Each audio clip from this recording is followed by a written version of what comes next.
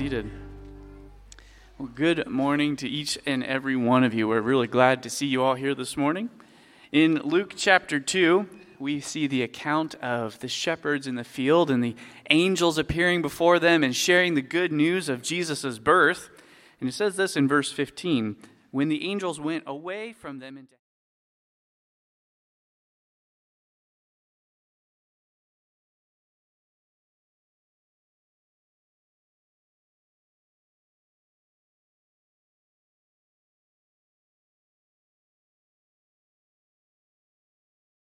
known the saying that had been told them concerning the child. What I find neat about that passage is that when Jesus was born, when he left his glorious throne, he didn't come to great fanfare. He didn't arrive in the capital city. He didn't present himself first to dignitaries and royalty. He was born somewhat anonymously in the little town of Bethlehem. And the first tidings of the birth were given to the blue-collar folk of the day, to some shepherds out in the field. God saw it graciously fit to show the good news to them first. And through them, their faithful response of these men was to go right away in haste to see Jesus. The response of humble faithfulness. And then filled with joy, they couldn't stop but telling other people about it. They wanted to share the good news. And so when we sing some of these Christmas songs, I'm reminded that we ourselves are like those shepherds where we have been shown the good news. We have been transformed and we went in haste. Our coming here together this morning to worship is a response of faith where we come together recognizing the importance and the joy of being here to worship our Lord. And that's why we're really glad that you're all here with us this morning. If you would you please take out your worship folder?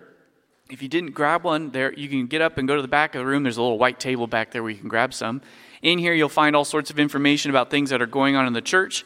And inside the folder, if you would, take out your little check-in card. It would be a really big blessing to us if you took a quick moment to fill it out, either on the paper, or you can do it on your phone if you download our church app. At the end of the service, you can stick in that little check-in card in the either white table at either entrance on your way out. But that's just a real nice, helpful way to let us know that you're here. And also provides you an opportunity to share any prayer requests you have or thanksgivings, things you want to share with us. We'd love to pray with you. We'd love to thank the Lord alongside you. So if you feel led to do so, please share that with us so that we can minister with you and alongside you. If you're visiting with us, whether this is your first time or you've been coming for a couple weeks or a couple months, we just want to extend a special welcome to you. We really look forward to meeting you and getting to know you better.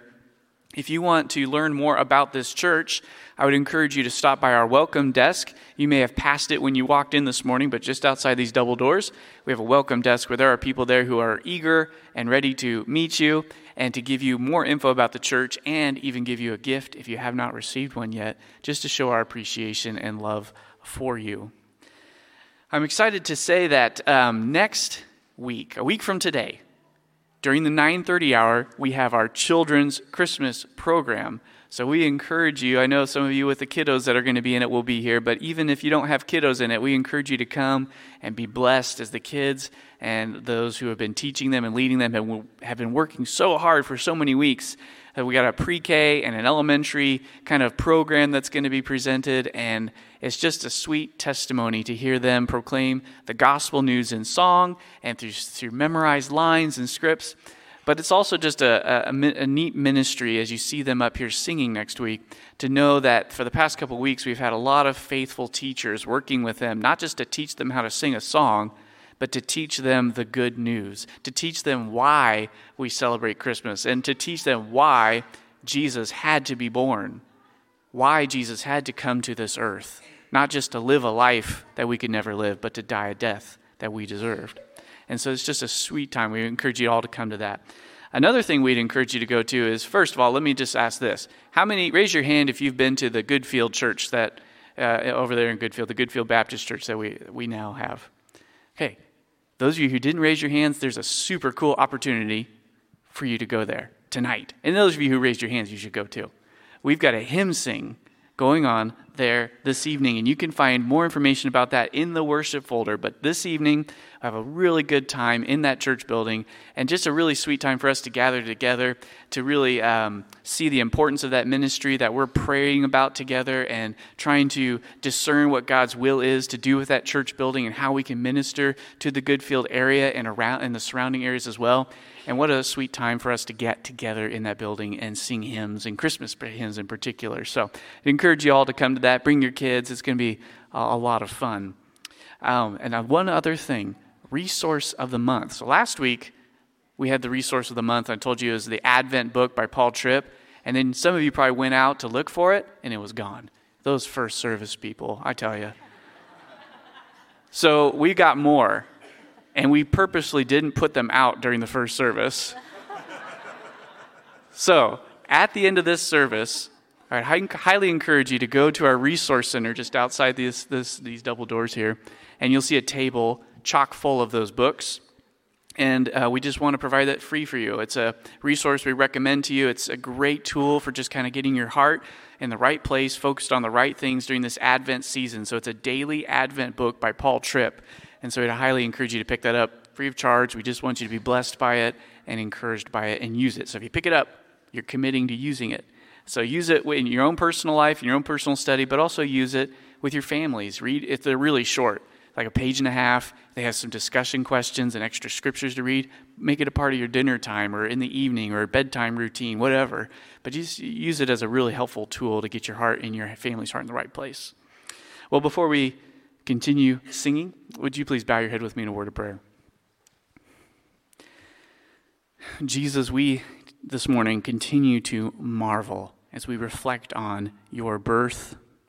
We marvel that you left your glorious throne and humbly took on flesh, that you deserved to be heralded and acknowledged and worshiped by everybody the moment you came. But yet you came in silently, just to your earthly parents, and then visited by shepherds. It was not a big deal as it should have been, because you are our glorious King. And Father, we thank you for your plan of salvation. It was not what people were expecting, but it was what we needed. And so, Father, I pray that you would just help us to resound this morning, to abound in praises to your name, that please do not let us restrain our lips as we focus on the cost that it took to save us from our sins, and help us to celebrate the precious free gift that we have received from Jesus in our salvation. So we ask for your blessing over this time. In Jesus' name, amen. I'd encourage you, if you're able, to please stand with us as we continue to sing.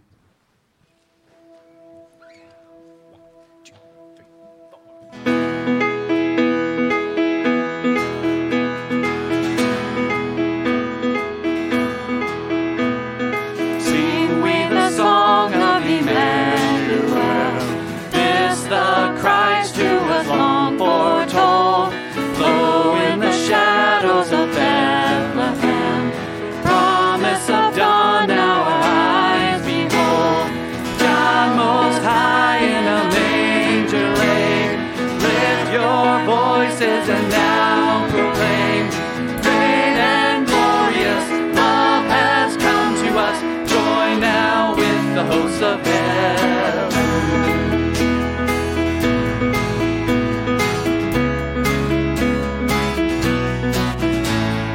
Come we to welcome Emmanuel, sing who came with no crown or throne. Helpless he lay, the invincible,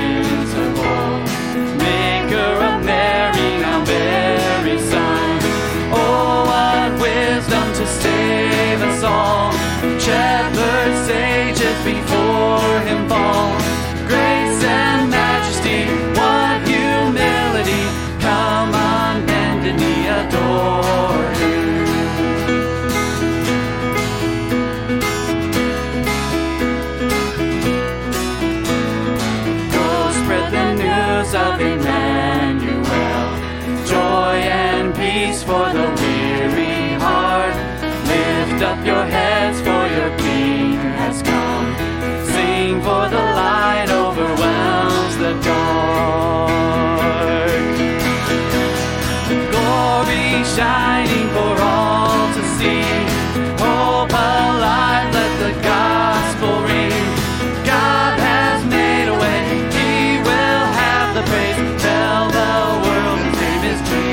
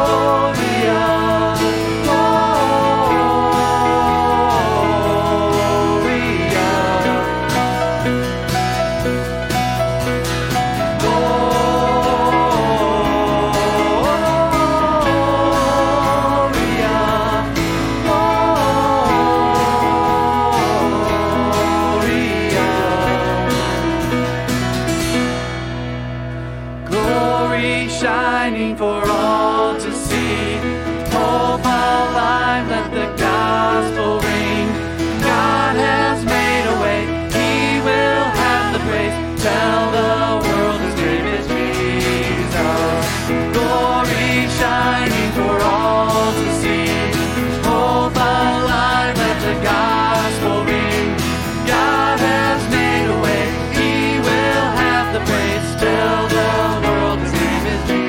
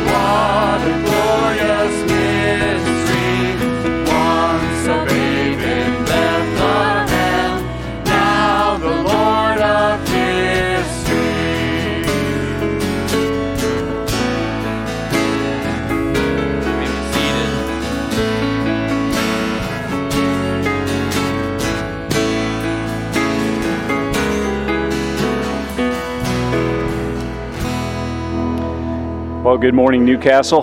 Good to see you all today. I'll go ahead and dismiss children to Children's Church, so nursery through kindergarten can make their way to the back of the room. And I also will dismiss all other students up through 6th grade to be dismissed for practice for the next week program. Also, I know your programs say that Chris Mettleman will be doing elder prayer this morning and that Kevin Souter will be having the message. Unfortunately, neither of those is true today. You have last-minute substitution, but I am thankful, Scott, that you're taking Kevin's part today, and I'll go ahead and handle Chris's. Also, I think it'd be good for a timely reminder to our church, and specifically you men, Christmas is 2 weeks from today. So, if you have a daughter, it'd be a good time to remind her to stop and pick up a gift so that you have something to give your wife on Christmas. You'll thank me later for that. All right, let's go ahead and pray. Father, your word teaches us that your steadfast love extends to the heavens and your faithfulness to the clouds. Your righteousness is like the mountains and your judgments like the oceans. We are so humbled that we can pray to an almighty God who listens and loves us dearly. We take refuge in the shadow of your wings, and we recognize that you are the fountain of life. It's our desire to worship you today through song and meditation from your word and fellowshipping with each other. And so we thank you for the brothers and sisters in Christ that you have assembled together today. There's so much ministry taking place each week here at Newcastle, and as the year winds to a close, we can't help but reflect on all that you have accomplished through our people. We're grateful for the talented and gifted men and women who pour themselves into the various work here.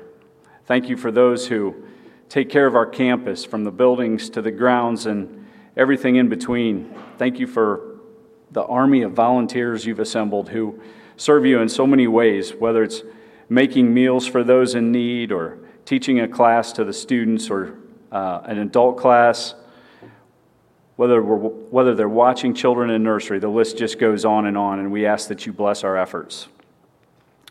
We've been praying this week for our brother Shane Knapp, serving at the Salem Ranch in Flanagan. And we've been thinking about these 3 new students coming to the ranch in January, and we ask that you would just provide a spirit of calmness and peace, as this transition period can often be difficult for new students along with the existing students. We ask that you give Shane and his co-workers continued courage and steadfastness to share the gospel of Jesus with each and every young man. And then we ask that you would give wisdom to them as they formulate their action plans for each student and give them the ability to shepherd them according to their various needs. We're also thankful to have a number of gospel-centered churches in Central Illinois that we pray for regularly, and Bethany Baptist has been a long-time friend to Newcastle for many years, and so we continue to pray for each other, and we ask that you would continue to shine your face on our brothers and sisters at Bethany, that they'd always hear the fruit or the truths of your word taught clearly, and that they would be a light to their community. We also think of Pastor Rich with the loss of his mom here recently, and ask that you be with the Burkle family through this time of mourning. So now we look forward to being taught from your word. We pray that you'd guide this time of teaching from Pastor Scott as he opens the book of Mark. We pray that the seed planted today would fall on good soil and bear much fruit. We ask these things in Jesus' name. Amen. Well, we're going to teach you a new song this morning, air quote new song, because it's an older hymn, so many of you might know it, but we haven't been singing it here recently. And so Who Is He in Yonder Stall is a really sweet hymn because it not only highlights the birth of Christ, but walks through his life and up to the death and his resurrection. So a very all-inclusive song, just a simple melody in the chorus and verses, but very beautiful and very sweet words. So as we teach it to you, Season is going to lead us on the first chorus, and then we'll go into the verse. And so we'll have you stand, but you're welcome to just listen first and learn it, and then sing along as you feel comfortable. So if you're able, would you please stand?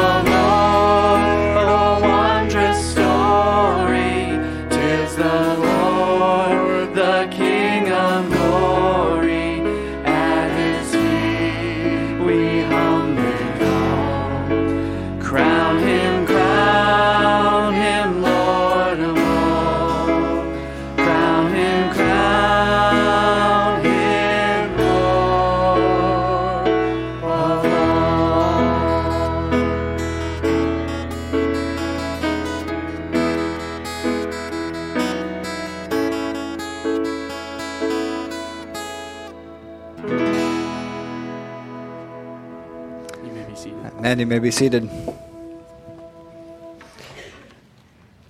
There's some very beautiful lines there in that song we just sang.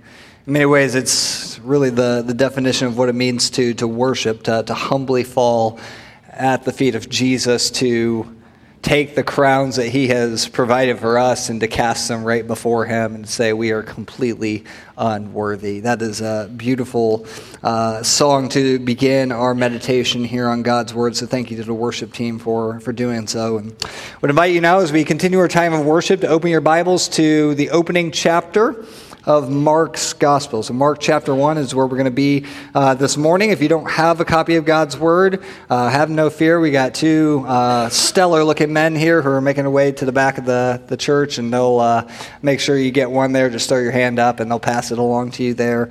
We want to make sure that you're able to follow along with us this morning. Well, as already mentioned, contrary to what the worship folder says, I am not Kevin Souter. I do not look nearly as good as a Kevin Souter does, but you are stuck with me here this morning. And so some sickness hit the Souter household this week and necessitated some changes. And so we're going to turn our direction in a little bit different way this morning. Rather than picking up where we've been in Ephesians, we're going to jump over to the Gospel of Mark this morning. So Mark chapter 1, and I'm excited to serve you as we take you into this glorious passage. So Mark chapter 1 is where we're going to be. And I know you just sat down, but if you are able, please stand in honor of the public reading of God's Word. And we're going to read from Mark chapter 1 down through verse 15. This is the beginning of the gospel of Jesus Christ, the Son of God. As it is written in Isaiah the prophet, "Behold, I send my messenger before your face, who will prepare your way. The voice of one crying in the wilderness, prepare the way of the Lord. Make his path straight." John appeared baptizing in the wilderness and proclaiming a baptism of repentance for the forgiveness of sins. And all the country of Judea and all of Jerusalem were going out to him and were being baptized by him in the river Jordan, confessing their sins. Now John was clothed with camel's hair and wore a leather belt around his waist and ate locusts with wild honey. And he preached, saying, "After me comes one who is mightier than I, the strap of whose sandals I am not worthy to stoop down and untie. I have baptized you with water, but he will baptize you with the Holy Spirit." In those days, Jesus came from Nazareth of Galilee and was baptized by John in the Jordan. And when he came up out of the water, immediately he saw the heavens being torn open and the Spirit descending on him like a dove. And a voice came from heaven, "You are my beloved Son, with you I am well pleased." And the Spirit immediately drove him out into the wilderness, and he was in the wilderness 40 days being tempted by Satan. And he was with the wild animals, and the angels were ministering to him. Now after John was arrested, Jesus came into Galilee proclaiming the gospel of God and saying, "The time is fulfilled, and the kingdom of God is at hand. Repent and believe in the gospel." This is God's word for us to meditate on this morning. You may be seated, and we're going to pray and ask for God's favor as we look into this passage this morning. So, Father, we do now turn our attention to your word. We ask for humility of heart as we seek to unpack all of its riches. We seek to desire Christ more. And so we pray that you would magnify Christ through this passage. Pray that the words of my mouth and the meditation of our hearts together will be pleasing and honorable to you. We ask in Christ's name. Amen. Well, it would seem natural this time of year to jump into a Christmas theme or a Christmas-based passage in Scripture. And in doing so, most of you know that the beginning of the Gospels is a great place to do that, great place to find that. You have the Gospel of Matthew that begins with a genealogy that traces the life of Jesus all the way back to Abraham and then launches into 2 chapters of the birth story of Jesus. You go to Luke's gospel, you're going to find something very similar, a genealogy that traces Jesus' lineage all the way back to Adam, and then 2 long chapters of the story of Jesus' birth. You even go over to John's gospel and you get a genealogy that sends Jesus all the way back to before the beginning of time, and then several verses that kind of lay the foundation of the incarnation of Jesus taking on human flesh and becoming man. And then you have Mark. And Mark presents himself as the platypus of the Gospels, like he forgot who he is and what he is supposed to do. The introduction to Mark's Gospel is noticeably far different than all the others. Just 15 verses into Mark's Gospel that we just read here, and we are already at Jesus calling the first disciples. It's like the DVD player where you have the scene selection and he chose to just skip over the first couple of scenes and chapters and go right to the middle. And some may see this as an abrupt start to the Gospel of Mark. And it leaves us wondering, was Mark the original Scrooge of Christmas, desiring to pass over all the Christmas fanfare and just get to the rest? And while some may be disappointed by this introduction, I choose to see it a different way. As I read through the opening, I can't help but think of the epic introduction to one of the most iconic film franchises of all time, Star Wars. Right? Now I got your attention. I know that. I know that because somebody said after first service, you had me at Star Wars. So, no, right? Even if you don't know Star Wars, you might recognize the image of something like this, right? This is the idea that you have a quick background synopsis of what's going on, and then you're catapulted right into the opening scene, some type of battle, some type of climax. And that's exactly what Mark is doing here. It's a background that sets the stage and jumps right into the opening scene. And all of it is placed here to teach us this morning that the arrival of Jesus is good news for sinners like you and me. The arrival of Jesus, whether we're talking about the Christmas and his incarnation or the beginning of his ministry, his arrival, his entrance onto the scene is good news for sinners like us. And while the gospel is going to focus on the life and ministry of Jesus, the opening verses here find us meeting not just Jesus, but another important character in his ministry, a guy by the name of John the Baptist, or as he is affectionately known in the Chosen TV series, Creepy John. Right? We'll see more about that here in a moment. We're going to look at both of these guys this morning, but I want to begin by seeing how John the Baptist and his arrival into this story helps us better understand the good news of Jesus and his arrival. And we begin by understanding that John the Baptist, first of all, came to fulfill the promises of Scripture. One thing we learn about Mark is that Mark, in writing to his Gentile audience, is very rarely concerned with Old Testament passages. He's rarely concerned with explaining Old Testament practices and way of doing things. And yet, the irony is that in the very opening verses, what does he do? He quotes from the Old Testament here. Quoting from Isaiah chapter 40, verse 3, which is also combined with some passages from Exodus and Malachi. Behold, I send my messenger before your face who will prepare your way. The voice of one crying in the wilderness, prepare the way of the Lord, make his path straight. The arrival of John the Baptist created quite the stir, and some of it had to do, quite honestly, with his wardrobe choices. I mean, look at this guy. This is interesting. This camel's hair and leather belt. One commentator he's like, just as this would not be normal garb for us today, so if somebody showed up here and was wearing this, you would think to yourself, wow, that guy looks really out of place. Well, guess what? It would have still been in that day and age too. It was not fashionable then. It's not fashionable now. It is different. But yet, people would have associated this garb with the garb of prophets, particularly one famous Old Testament prophet by the name of Elijah. We know from 1 Kings chapter 1, verse 8, that Elijah wore this type of outfit. Right? John the Baptist, it's so interesting here because his ministry is taking place where? It's taking place by the Jordan River, which is the exact same place where Elijah was last seen before he was taken away into glory by chariots of fire. So all of a sudden, you got this guy showing up on the scene who dresses like Elijah, who talks like Elijah, who is ministering in the same place where Elijah was last seen.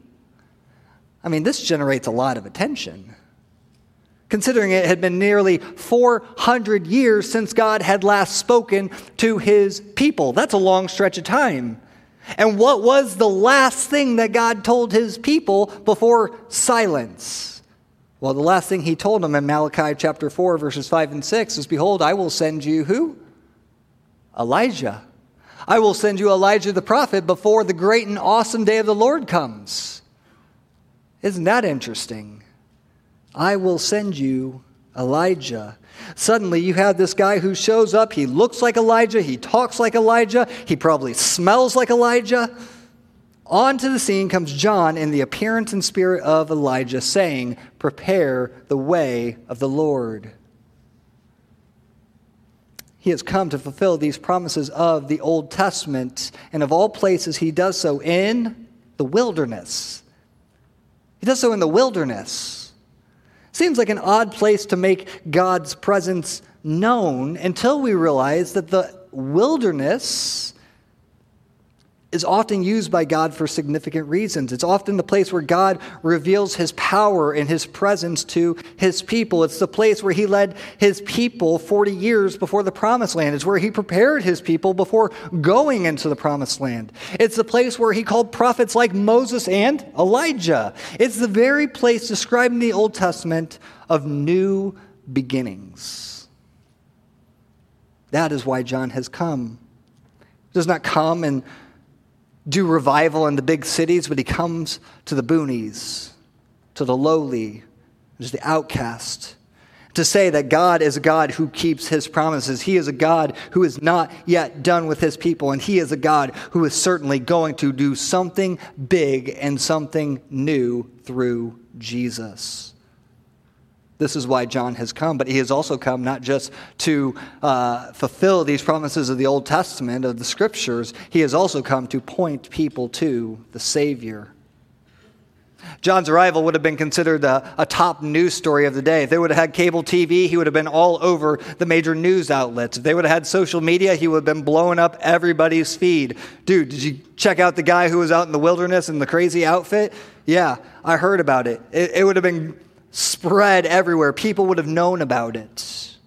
And the attention revolved around three main things with John. First, his behavior. What does it say John did when he appeared? He was baptizing. He was baptizing. Now, we don't think much of that because we see baptisms every now and then here in this service, and it's a very marvelous thing. It's a thing we love to celebrate, but it's not unique. It's not uncommon for us. But if you were in the first century Jewish audience, this is not really a practice in Judaism. This is usually reserved for people who were maybe converting from their Gentile origins to maybe becoming an Israelite and worshiping the one true God. Sometimes ceremonially to do some things to cleanse particular impurities like Naaman did, but this is not a normal practice. But one thing is clear. It is a ritual practice that comes with authority. It comes with authority. John is doing this in the authority of somebody for some particular purpose. So attention revolves around his behavior, but secondly, it revolves around John's message. Not only is he baptizing in the wilderness, he's proclaiming a baptism of what? Of repentance for the forgiveness of sins. Baptism for the forgiveness of sins. This is how John was paving the way for Jesus. When it says that he was preparing the hearts of the people, this is exactly what he's talking about here. And he's reminding them that no one is naturally righteous, because this is a culture where people would have claimed, you know what, I'm a descendant of Abraham. I'm one of Abraham's children. I'm good. Doesn't sound too far from the way that we do things in our own culture today, right?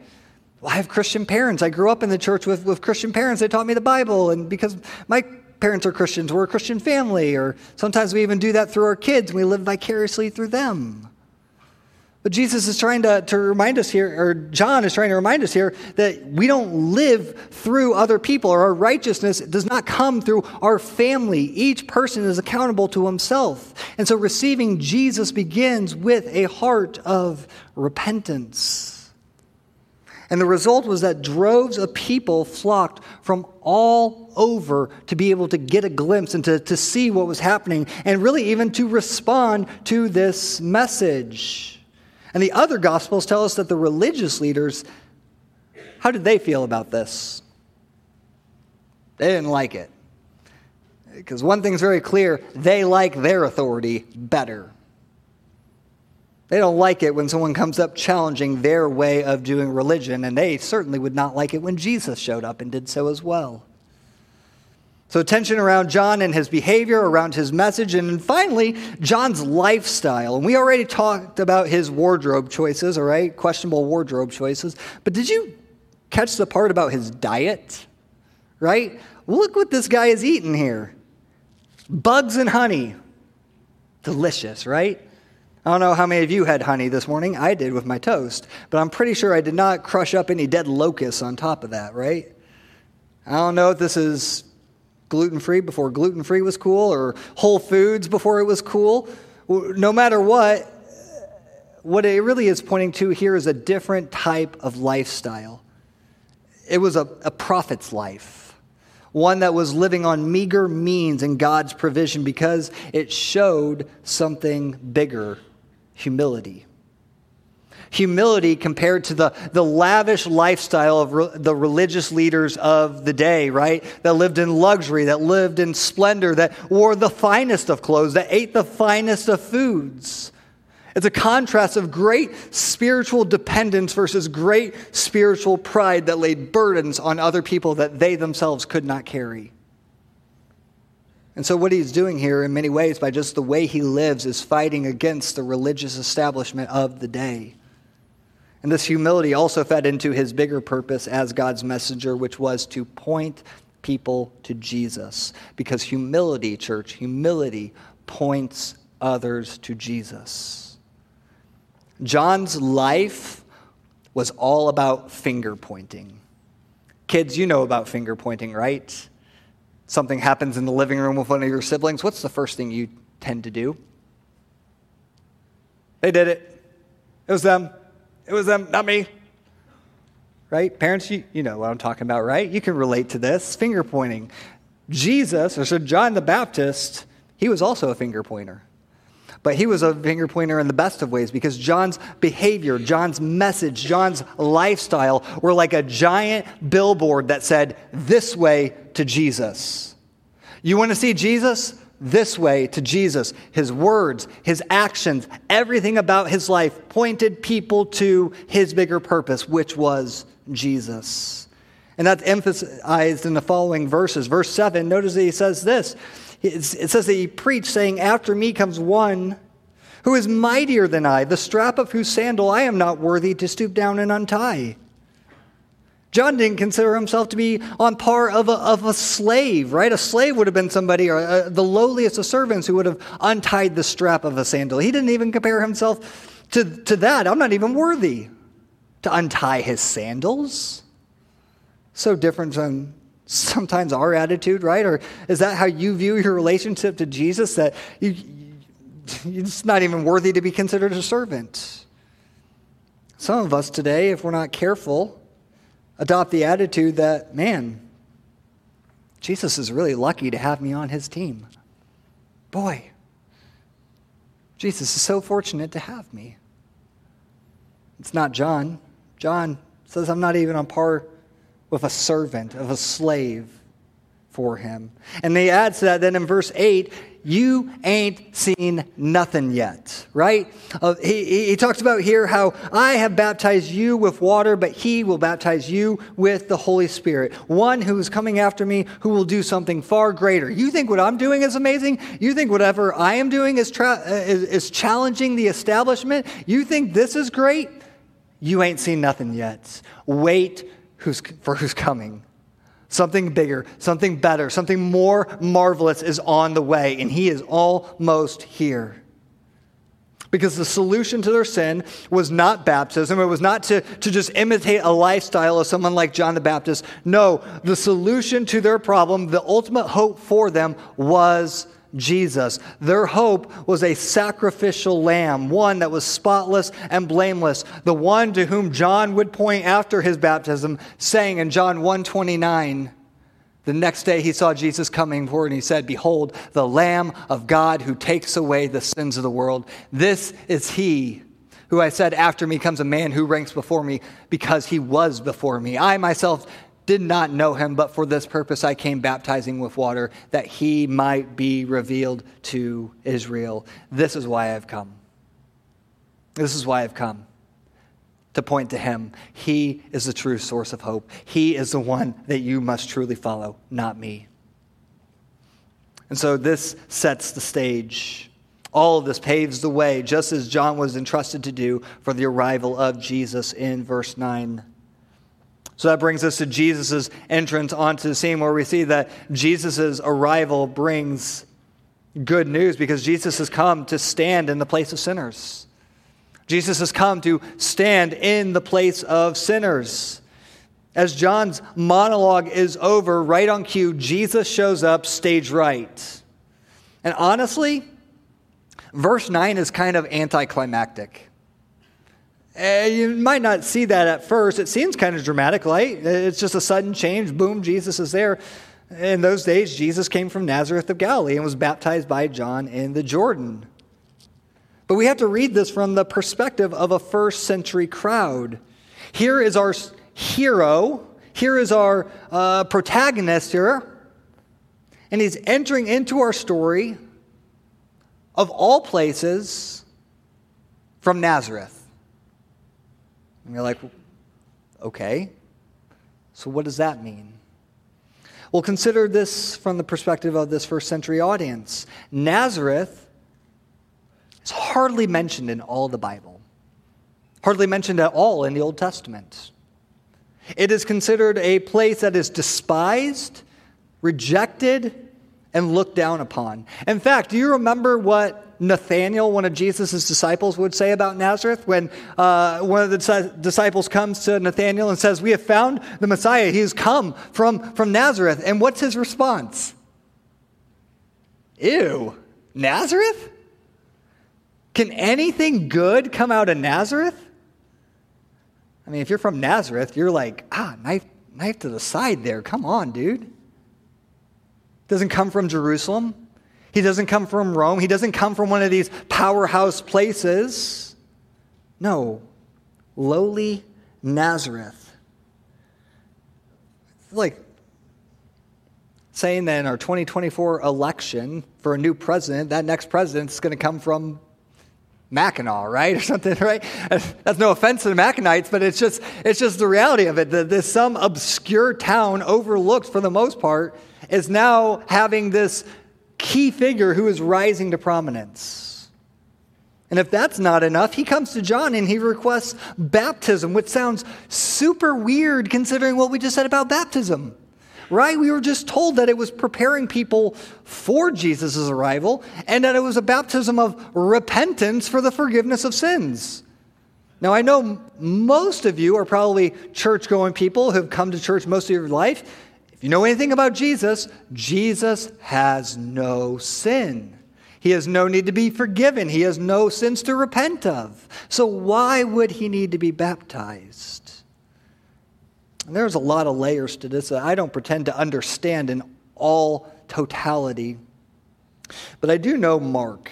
And I know from Mark's perspective, he's trying to really hone in on a particular point here. And I think on the most basic level, what he's trying to tell us about Jesus and his ministry is that Jesus' ministry is about identifying himself with sinners. About identifying himself with sinners.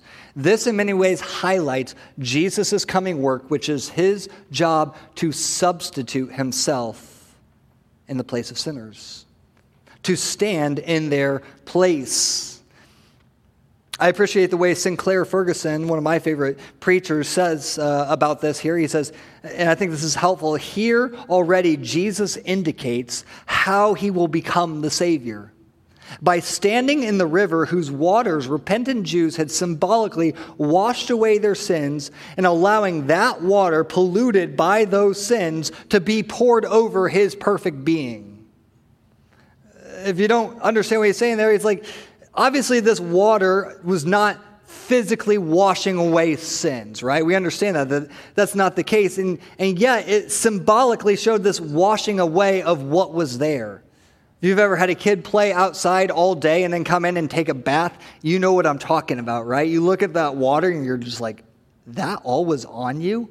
It's gross. It's grimy, right? Kid baths, no joke.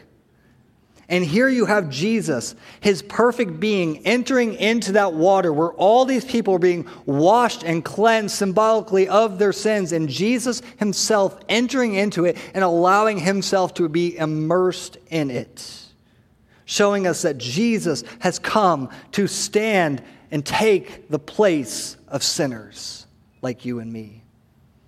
This is Inauguration Day for Jesus. It's not his coronation as king, but it is definitely his commissioning for his earthly ministry. This baptism showed everyone who he was and what he was now set apart to do. And it's shown to us in details here around his baptism. Notice the heavens are rended open. They're ripped open. This is the same word that's used later in Mark to describe the ripping of the temple curtain at Jesus' death. Right? They come open to show that God is on the loose. The Holy Spirit is descending, not literally as a dove, but like a dove into Jesus. Not just on him, but actually the word there is actually into Jesus. It rests within him. And we wonder to ourselves, why does he need this Spirit? What does it add to him if he's fully God already? Well, there's a lot of theology to that, but the one thing that's very clear is that there is something about Jesus' reliance on the Holy Spirit that empowers his humanity to carry out his divine mission, and we're going to see that in just a moment. But the third thing we see here, not only this ripping open of the heavens, not only the Spirit's descent, but we hear God's voice directly, and he receives God's approval. What does God say in verse 11? A voice came from heaven saying, "You are my beloved Son, and you I am well pleased." Now, throughout the Old Testament, who was considered to be God's child? The nation of Israel had. You know what else Israel had done? Time and time and time and time again. They failed. They sinned. They fell short of what God wanted for them. And yet God still loved them. His favor was still upon them, but they were constantly messing up. But where Israel had failed, Jesus has now come to stand as God's perfect child in their place. And he has done so. He has come not just to stand in their place, but to ultimately crush the power of Satan. So what's the first thing this newly baptized, inaugurated Messiah does? He is thrust into the wilderness by the Spirit because he's got a showdown. He's got a showdown with who else but Satan. But Satan. This is a good kind of preview for our next part of the Ephesians study and this idea of spiritual warfare. But Mark usually, this is interesting here, Mark usually gives attention to details. And he gives more detail about certain stories than other gospel writers does. But here it's like he presses that fast forward button again. It's very unique. It's very unique in his stories because, the baptism, it's very similar to the other gospel accounts, maybe a few less details, but pretty similar in length. But we get to the temptation. You think about Matthew's gospel, you think about Luke's gospel. Lots of detail, giving all the specifics about the temptation. And here you get to Mark, and Mark's like, it happened. It happened. It's kind of like those small towns that you drive through where there's no population. It's like you're in and you're out in just a moment. It happened, right? We went through that. We saw that. What does that mean for us? And with these few verses here, verses 12 and 13? What are we supposed to learn from this? Well, Mark makes it very clear what detail he does include is important, and it is significant for a particular reason. And so we ask ourselves, well, what does Mark include here then that's significant for us to look at? What does he emphasize that the other gospel writers, when they talk about the temptation, do not? And it's that phrase in verse 13, he was in the wilderness 40 days being tempted by Satan, and he was with the wild animals.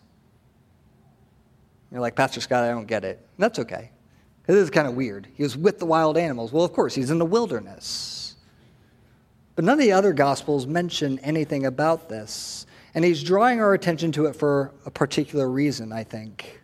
Because who else was in a wilderness, was in a place where there were wild animals, and yet there was no risk of harm to their life like there was to Jesus? If we think hard enough, we might come to the realization, well, that was kind of like Adam and Eve, wasn't it? I mean, they were in the Garden of Eden with wild animals. They had everything they needed. They were not threatened by these beasts that were there with them.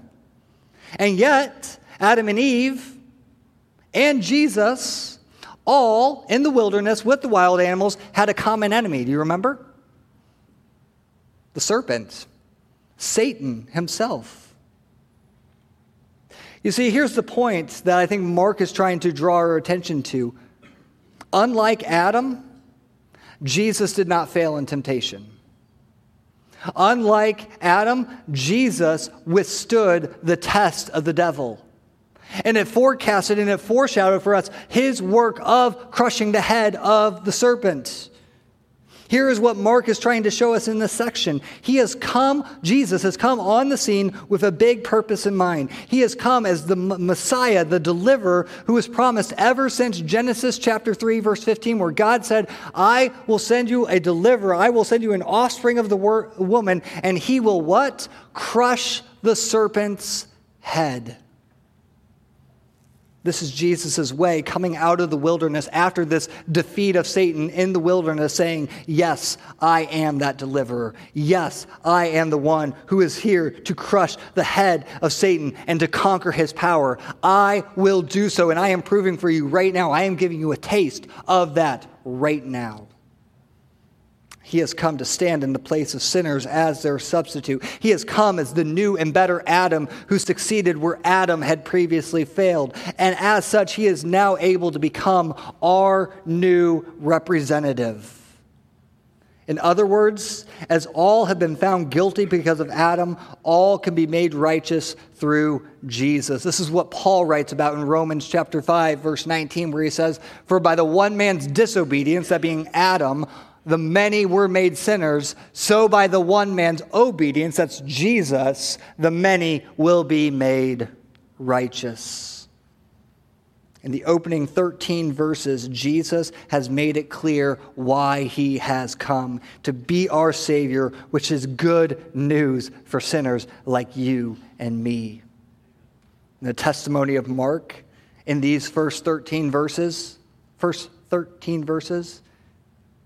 is that Jesus is ready. He's ready. Game time. By verse 14, John's ministry is already over. He's been arrested. He is off the scene. He is no longer the one in place. Jesus is. The baton has officially been passed, and Jesus is now on the scene, picking up where John left off, proclaiming the time is fulfilled and the kingdom of God is at hand. Now you who listen, repent and believe in the gospel and the good news of why I have come. Church, we're left wondering then, what does that mean for us this morning? What are the takeaways? What are the things that the Lord would want us to receive from this morning? I think there's 4 main takeaways that I would love for you to consider this morning. First of all, this: we can trust the Bible. We can trust the Bible. What God has said, just like he did in the Old Testament, will come to pass. His promises are sure. And we live in a culture today that's trying to undercut that for all the reasons why we should not trust the Bible. I'm here to remind you this morning that the Bible is trustworthy because its author is trustworthy. Time and time again, I am amazed year after year as I continue to study the Bible, just the cohesive nature of how everything fits together. And it's not a mystery as to why, right? Because it has a divine author. And his promises are sure, and he is here to make sure that they come to pass. And we can trust that. We can bank our life on it. That's why we go to the Scriptures for the hope that we are lacking, that we go to the Scriptures when we are weak and we need assurance. We go to the Scriptures when our faith is failing and we need to know how to walk faithfully with the Lord. So I pray that you would also truly believe that this morning, if you are doubting, that the Word of God is true and you can trust it this morning. Secondly, our life is all about making much of Jesus. We could spend our entire time just talking about this here single point. We could spend our time talking about John and the character study that's worth pursuing in his life. But for now, take what we've learned this morning about finger pointing, right? You as a Christian are a finger pointer, okay? I want you to leave here this morning understanding, I as a Christian am a finger pointer.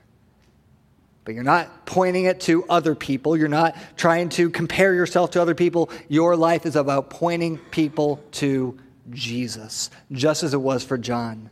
His life is a model for all of us, always pointing people to Jesus in what you say and what you do. I love the way that this comes to be in John chapter 3, verses 22 to 30. You should read this later, but this is the story of where John the Baptist and his disciples, they're talking, and his disciples are coming to him, and they're concerned because they say, John, all these people are now going after Jesus. The attention is off of us, and now they're starting to pursue Jesus. We got to do something. And John's like, whoa, guys, I told you this isn't about me. Right? Now that Jesus has come, this is where people are supposed to go. I don't want them following me. I don't want it to be about me. In fact, he must increase, I must decrease. If you want a good life verse to commit to, John 3:30. He must increase, I must decrease. That is your life, Christian. John says, my work is complete. And I'm satisfied in that. Because less of me means more of Jesus. Third, Jesus came to make all things new.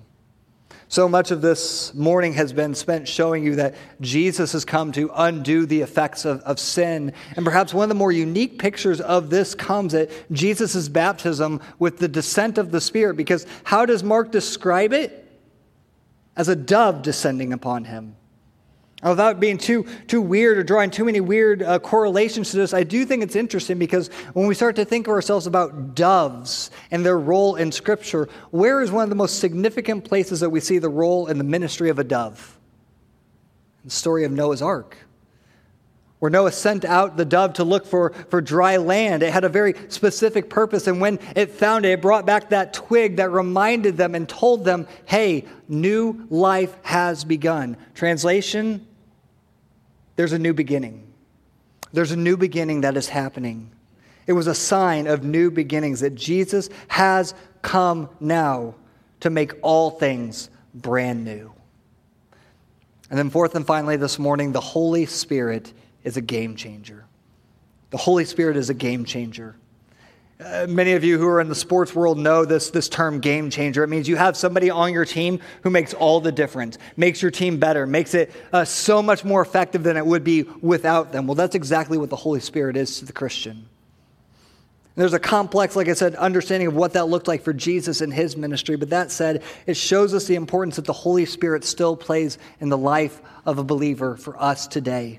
Jesus himself stressed this in his final words, that the Holy Spirit brings conviction of sin. The Holy Spirit brings to life the words in the ministry of Christ and reminds us of his truths. It helps us fight and say no to sin. The Holy Spirit changes everything for us. And he now calls us to walk in the power of the Spirit and to rely on the power of God's Spirit in the same way that he himself did. Remember, Jesus is not willing to do something or call us to do something that he himself is not willing to do as well.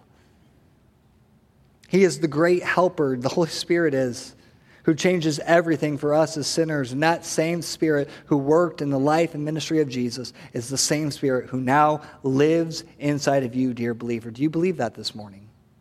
That this Holy Spirit changes everything for you? Because it does. Because he does. This is why Jesus has come. So we think about this holiday season, we think of Jesus and his entrance into this world. May we never forget that the primary reason that Jesus has come is in his substitutionary work, to identify himself with the people that he has come to save and to defeat and overcome the power of sin and death. Amen? Amen. Let's pray. Father, again, we thank you. We thank you that despite our weaknesses, despite our failures, and all the ways that we have fallen short of your glory, you still loved us enough to send Jesus into this world as a substitute for our sin. Father, we pray that this passage would point us back to the hope, Lord. Our hope is not in ourselves. Our hope is not in the people around us. Our hope is ultimately in our substitute. And that is why Jesus has been sent into this world. We pray, Lord, that we would walk in the power of the Spirit. That same Spirit that lived in Christ is active in our lives today. We have all that we need. And pray that our lives now, Lord, would function as one giant billboard that to the watching world would say, look at how amazing this Savior really is. We cannot do that on our own. That's why we need your Spirit. So work in our hearts and our lives today for the glory of your great name. We would ask. Amen. If you would, please stand as we sing in response to the word.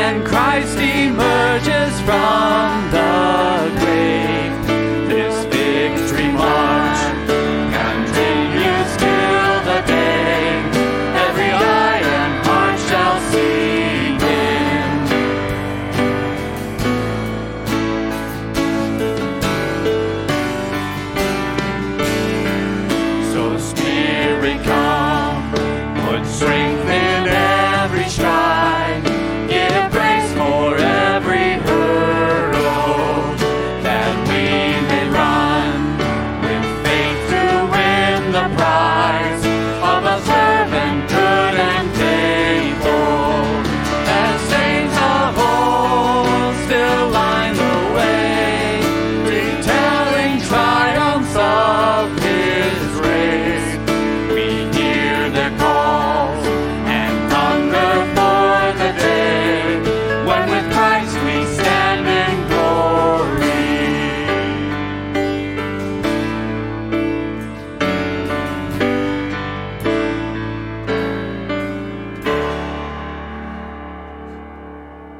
That last line there is filled with a lot of hope, isn't it?